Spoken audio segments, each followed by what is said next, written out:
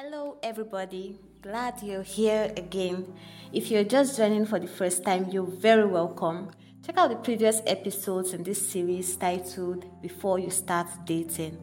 Please share it with every young person you can think of because it could just be the reason why someone is inspired to take steps towards building a healthier relationship. This is the third episode and it's titled You Deserve the Best. I grew up in what I understood to be a very decent home, and when I was about finishing secondary school, my parents separated. It didn't happen all at once. Of course, problems had been brewing underground, but I didn't know about them, and when it became really clear that they were at loggerheads, everything else happened really fast.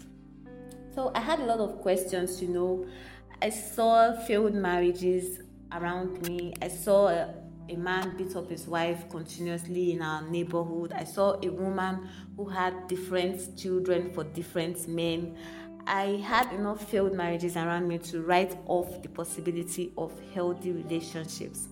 What still, there were some relationships I'd idolized, like, wow, these ones are built on the principles of love. And unfortunately, I also watched them crumble. And I'm sure you have too. When we look around the world, it's easy to just conclude that there's no ideal marriage. Maybe you've said to yourself, every man cheats. It's just to make sure that they respect you while at it and that you don't know about it. Maybe you've said all marriages have their problems. It's just to accept your own and bear it. Maybe you've moved from one abusive relationship to the other and you've decided that you will cope with this one. After all, it was better than the others. Or you've told yourself that all you need is a rich partner. Even if you have to suffer in other ways, you'll be compensated by wealth. I want to tell you today that you deserve the best and you can have it. The devil has attacked the two institutions that God ordained, and that's Sabbath and marriage. The two things that he solemnized and made holy.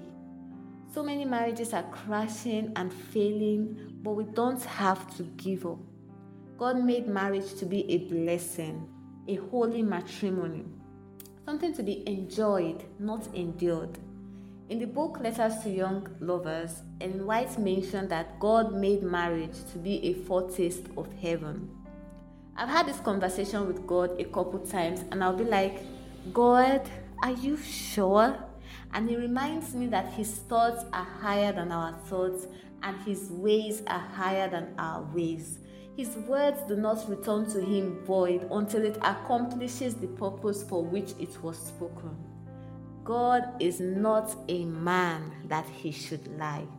So even when I hear the worst of stories, I refrain from concluding that it has to be everyone's lot.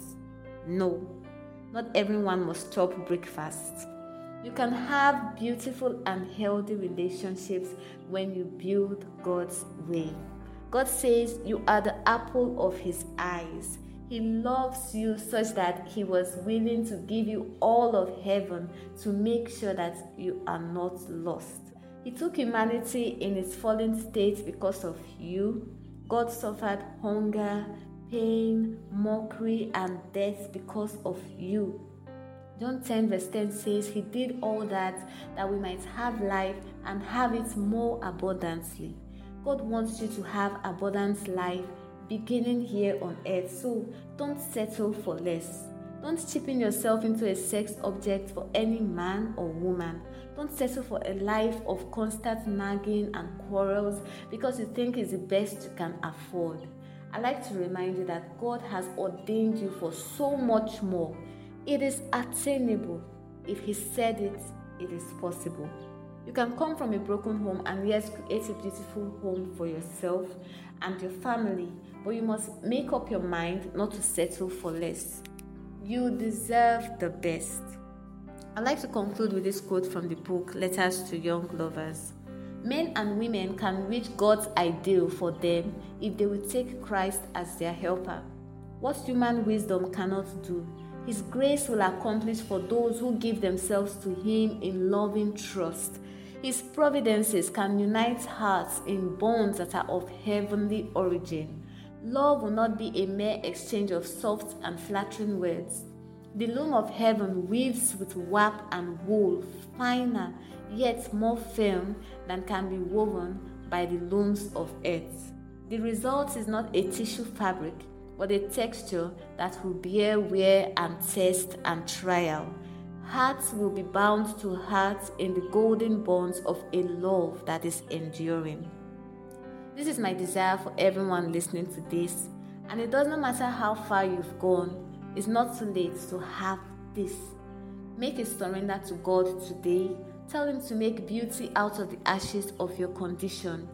If you've not gone so far, if you're not yet in a relationship, make a commitment not to enter a relationship that's less than God's standards.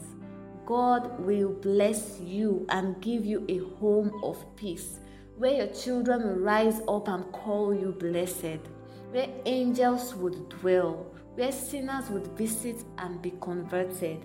So shall it be in Jesus' name. Lord, thank you for the reminder today. Thank you for your plans for us. Please give us the patience to wait on you. Help us not to settle for less. Grant us beautiful homes according to your will, we ask in Jesus' name.